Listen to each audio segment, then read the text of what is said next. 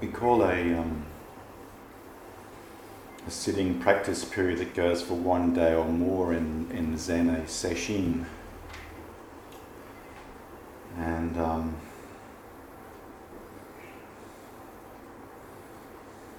I guess a sesshin is like a box of chocolates. You don't know what you're going to get.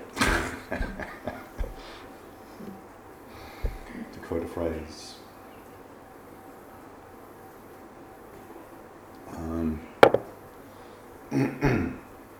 So it's traditional for the teacher to give what's called a Dharma talk.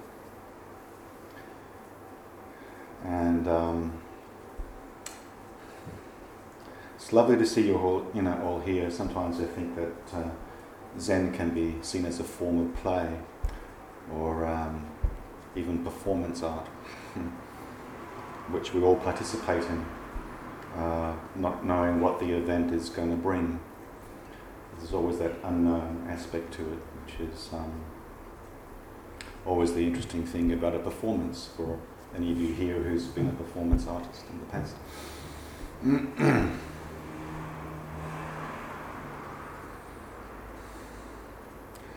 My teacher, Barry Majid, used to always say things like, just pretend you're already enlightened and that what we're doing here is a post-enlightenment session. So basically you're expressing your enlightenment in each moment. Don't chase after enlightenment. You already are enlightened. And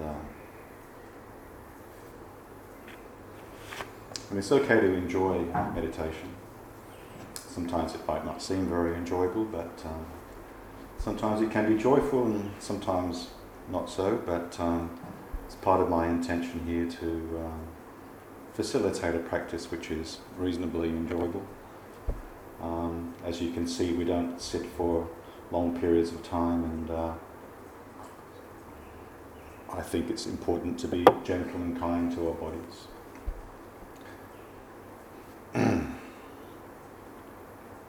So I'm going to start the talk today by reading out a poem by a poet you probably are aware of, a 13th century Islamic poet and scholar, and a Sufi mystic by the name of Rumi. So the poem that many of you may have read is called The Guest House. This being human is a guest house. Every morning a new arrival. A joy, a depression, a meanness. Some momentary awareness comes as an unexpected visitor. Welcome and entertain them all. Entertain them all. Even if they're a crowd of sorrows who violently sweep your house empty of its furniture, still treat each guest honourably. He may be clearing you out for some new delight. The dark thought, the shame, the malice. Meet them at the door laughing and invite them in. Be grateful for whatever comes, because each has been sent as a guide from beyond.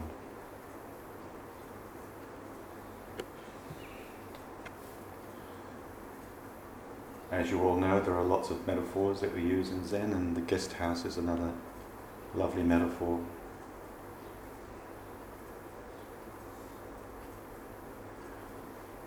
We can think of hospitality towards strangers and letting the other in with a sense of hospitality, with a sense of welcoming, with a sense of the guest house being a refuge for all those who we may wish to exclude.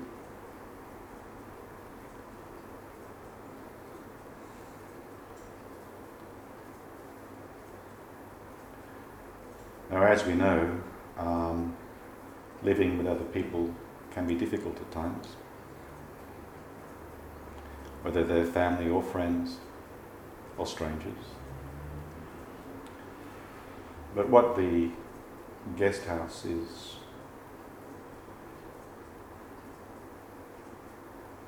alluding to, I think, is the strangers, the outsiders, the different parts of ourselves. Sometimes when we're sitting and we're aligning ourselves with our aspirations to awaken, we can definitely experience joy and a sense of lightness and ease of being.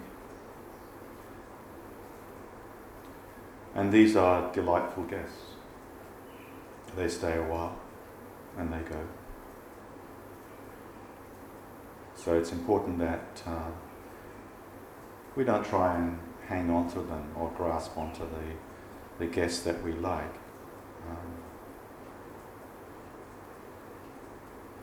If we try and hang on to the guests that we like, then usually it will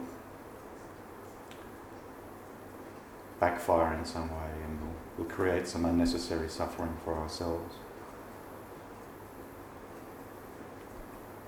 But in the same way, there's lots of guests that are maybe not really our favourite guests. As Rumi alludes to in the poem, the depression, the meanness, the sorrow, the dark thought, the shame, the malice. He says, meet them at the door laughing. So how can we interpret that in terms of our practice? The sense in which we try and meet ourselves and the different parts of ourselves, including the more difficult emotions, with the same sense of acceptance and inclusion, not wishing to push them away. Inevitably,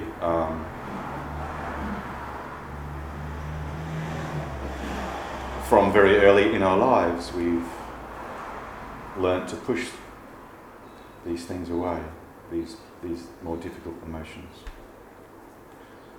because they're not pleasant to be with often. You can imagine the guest house as having multiple rooms, multiple stories.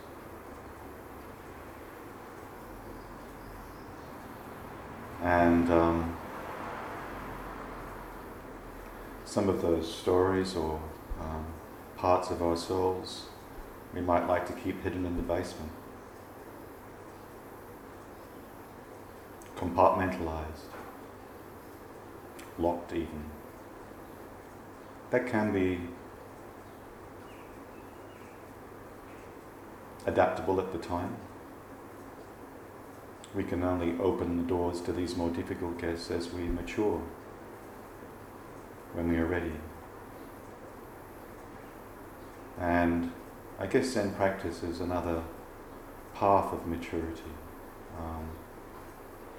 willingness to open ourselves to experiencing all the different parts of ourselves that perhaps in the past we've been unwilling to experience.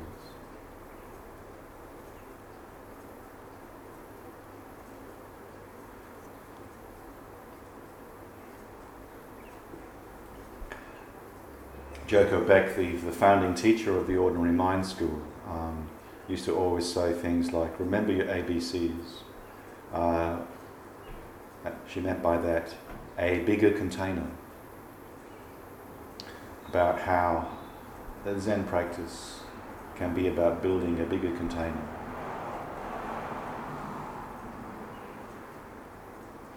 So that we're able to contain and be willing to be with all these different guests, the welcome guests and the not so welcome guests, and to meet them all with the same sense of hospitality.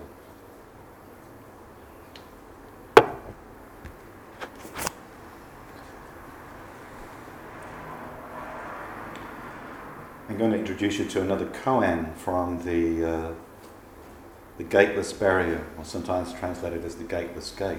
It's one of the most famous collections of koans collected by a Zen monk called Wunmen Kwan, or sometimes called the Mumonkan. Before I actually read the case, I need to read you a little folk tale. It's a Japanese folk tale, a little fairy story, if you like. It's a story about a girl named Qian. There lived in the province of Hangyan a man called Chang Qian, whose child daughter Qian was of peerless beauty. He also had a nephew called Wang Chao, a very handsome boy. The children played together and were fond of each other. Once Qian jestingly said to his nephew, "Someday I will marry you to my little daughter." Both children remembered these words, and they believed themselves thus betrothed. When Qian grew up, a man of rank asked for her marriage, and her father decided to comply with the demand. Qian was greatly troubled by this decision. As for Chao, he was so much angered and aggrieved that he resolved to leave home and go to another province. The next day he got a boat ready for his journey, and after sunset, without bidding farewell to anyone, he proceeded up the river. But in the middle of the night he was startled by a voice calling to him, "Wait, it is I." And he saw a girl running along the bank towards the boat. It was Qian. Chao was unspeakably delighted. She sprang into the boat, and the lovers found their way safely to the province of Chu. In the province of Chu they lived happily for 6 years, and they had 2 children. But Qian could not forget her parents, her father, and often longed to see them again. At last she said to her husband, "Because in former times I could not bear to break the promise made to you, I ran away with you and forsook my father, although knowing that I owed them all possible duty and affection. Would it not be well now to try and obtain his forgiveness?" "Do not grieve yourself about that," said Chao. "We shall go to see him." He ordered a boat to be prepared, and a few days later he returned with his wife to Hangyan. According to custom in such cases, the husband first went to the house of Qian, leaving Qian alone in the boat. Qian welcomed his nephew with every sign of joy and said, "How much have I been longing to see you? I was often afraid that something had happened to you." Chao answered respectfully, "I am distressed by the undeserved kindness of your words. It is to beg your forgiveness that I have come." But Qian did not seem to understand. He asked, "To what matter do you refer?" "I feared," said Chao, "that you were angry with me for having ran away with Qian. I took her with me to the province of Chu." "What Qian was that?" asked Qian. "Your daughter, Qian," answered Chao, beginning to suspect his father-in-law of some malevolent design. "What are you talking about?" cried Qian, with every appearance of astonishment. "My daughter Qian has been sick in bed all these years, ever since the time when you went away." "Your daughter Qian," returned Chao, becoming angry, "has not been sick. She has been my wife for 6 years, and we have 2 children. And we have both returned to this place, only to seek your pardon. Therefore, please do not mock us." For a moment the two looked at each other in silence. Then Qian arose, and motioning to his nephew to follow, led the way to an inner room where a sick girl was lying. And Chow, to his utter amazement, saw the face of Chian, beautiful but strangely thin and pale. "She cannot speak," explained the old man, "but she can understand." And Kian said to her laughingly, "Chow tells me that you ran away with him and that you gave him 2 children. The sick girl looked at Chow and smiled, but remained silent. "Now come with me to the river," said the bewildered visitor to his father-in-law, "for I can assure you, in spite of what I have seen in this house, that your daughter Chian is at this moment in my boat." They went to the river, and there indeed was the young wife waiting. And seeing her father, she bowed down before him and besought his pardon. Kian said to her, "If you really be my daughter, I have nothing but love for you. Yet though you seem to be my daughter, there is something which I cannot understand. Come with us to the house."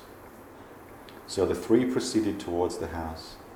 As they neared it, they saw that the sick girl, who had not before left her bed for years, was coming to meet them, smiling as if much delighted. And the 2 Chians approached each other, but then, nobody could ever tell how, they suddenly melted into each other and became one body, one person, one Chian, even more beautiful than before, and showing no signs of sickness or of sorrow. Kian said to Chow, "Ever since the day of your going, my daughter was dumb, didn't speak, and most of the time like a person who had taken too much wine. Now I know that her spirit was absent." Chian herself said, "Really, I never knew that I was at home. I saw Chow going away in silent anger, and the same night I dreamed that I ran after his boat. But now I cannot tell which was really I, the I that went away in the boat, or the I that stayed at home."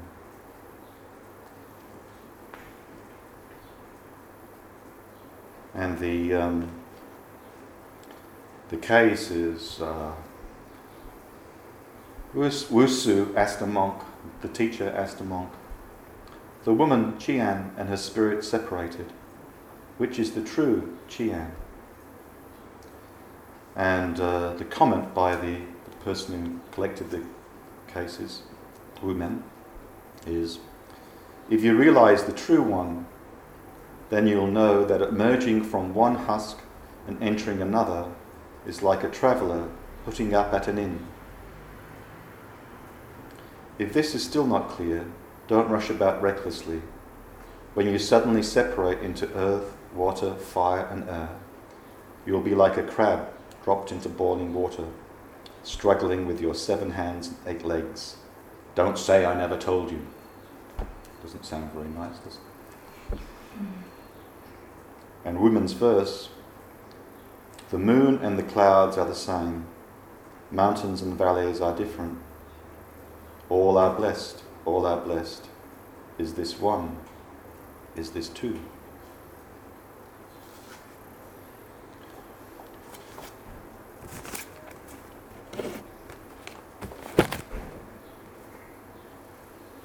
So,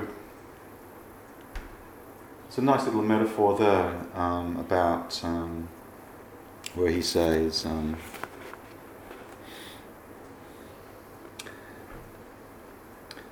"If you realize the true one, then you'll know that emerging from one husk and entering another is like a traveller putting up at an inn."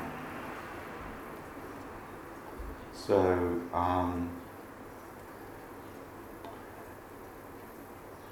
we could see how we all have different parts to ourselves, and sometimes we might be the angry part, sometimes we might be the part full of self-doubt or self-loathing, sometimes it might be the confident part.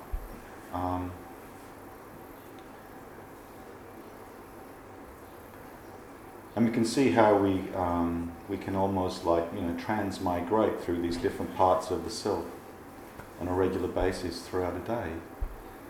And the question is being asked, well, which is the true Andrew?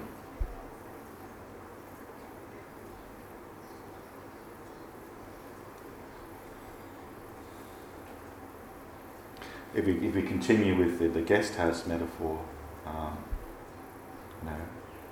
we could have so many different guests in our house. Which is the true Andrew?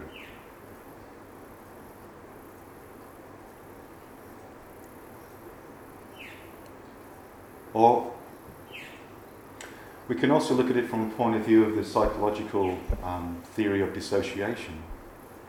There's a sense in which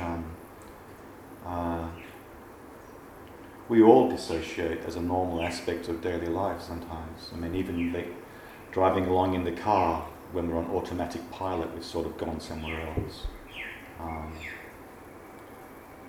There's a sense in which there's many ways in which we can leave our body and go somewhere else. Many times when we're not in the present moment, where we're suffering about what might happen in the future, or caught up in regrets about the past. And we often see patterns which come up, these patterns which go right back to our earlier days. When you think about it, it's very hard to separate the other from the self. How we get to know ourselves is often through the relationship we have with our intimate others.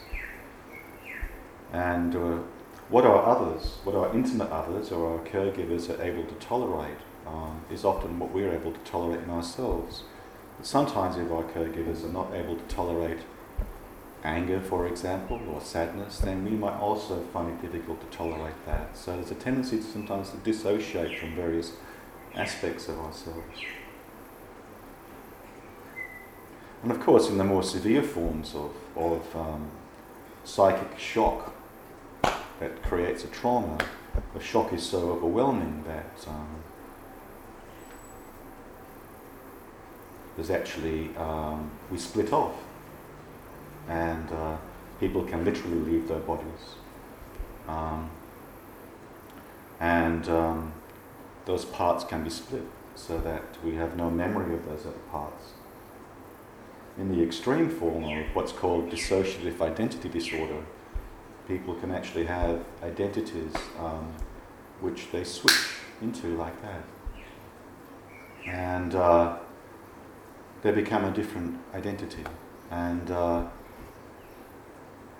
while they're that particular identity, they have no memory of what's sometimes referred to as the host identity.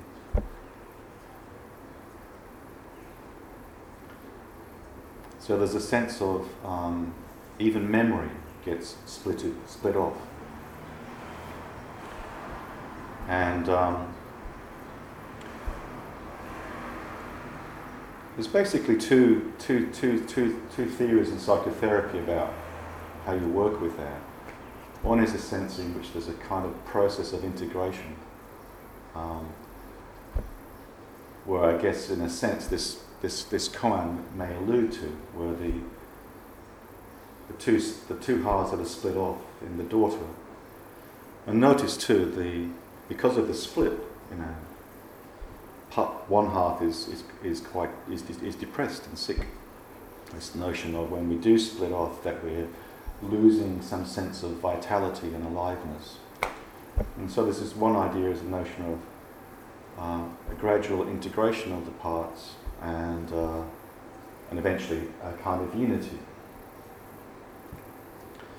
Another way of theory in terms of how you work with these split off parts is actually to see the actual notion of unity itself as being a bit of an illusion, but a necessary illusion. But the path is to actually get to know the different parts, get to dialogue with the different parts, become willing to be the different parts. And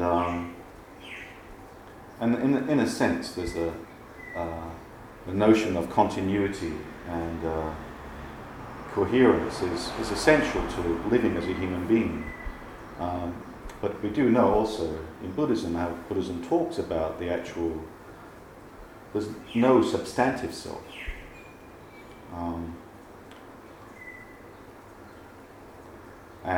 But we do need some sense, the illusion of continuity, in order to live our lives.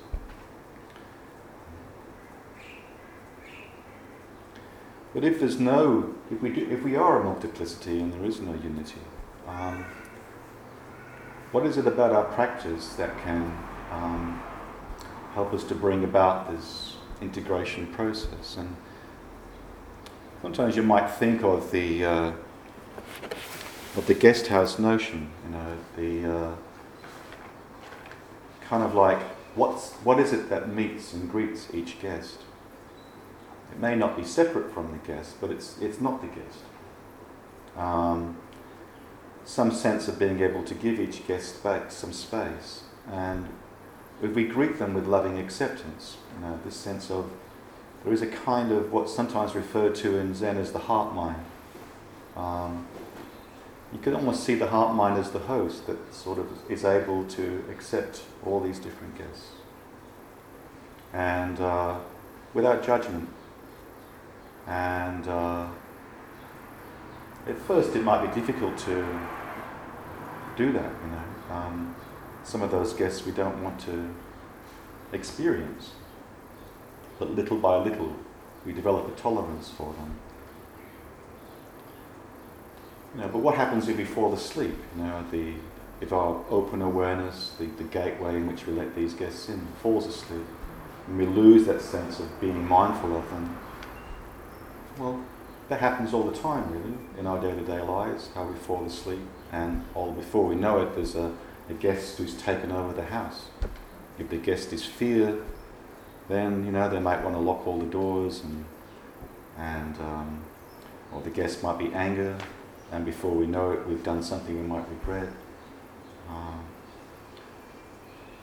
Might just be a fleeting thought or an image. But over time, as we practice Zazen, we develop a faith and a trust that we will come back. We'll come back to our sense of clear awareness, back to our heart-mind, back to the sense of being awake in this moment. And when we do that, again, we open our heart and mind to these different guests. And when we're able to open our heart mind without reaction, without judgment, they settle down. They might stay a little while, then they pass on through, and the next one comes. We don't react and we don't judge, we don't get caught into them, we settle down, and then the next one comes. After a while we get a sense of, this is a familiar guest, I know this guest pretty well, self-doubt. I can let that in, it's okay. And it doesn't take over the guest house, I get on with my life. And so, what the process of Zazen can do is that gradually it strengthens our ability to what some people refer to as the observer self, the sense in which we can identify as being the host rather than the guest. And the more and more as we practice, we identify more and more as the observing self. And then eventually, in some moments, even the observing self just disappears. And then there is just this moment. And we're one with the universe. So,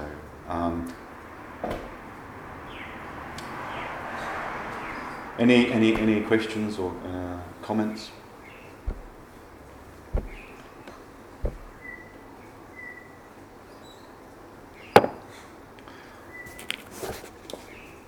Just wanted to finish with a nice,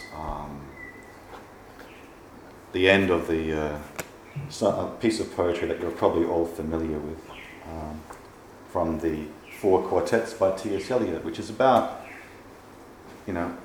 this theme for today of exploring our guest house and exploring ourselves each moment with a sort of open-minded curiosity, greeting each moment with a willingness to be that moment, whatever that moment is.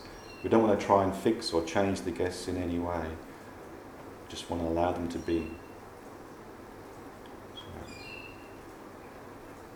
We shall not cease from exploration, and the end of all our exploring will be to arrive where we started and know the place for the first time.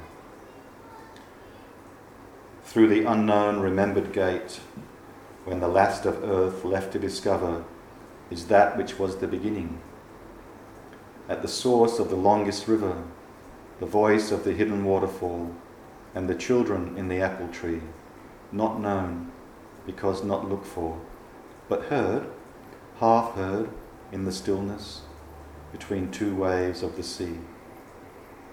Quick now, here, now, always.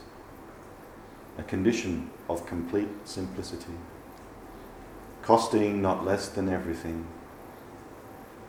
And all shall be well, and all manner of things shall be well, when the tongues of flame are enfolded into the crown knot of fire, and the fire and the rose are one.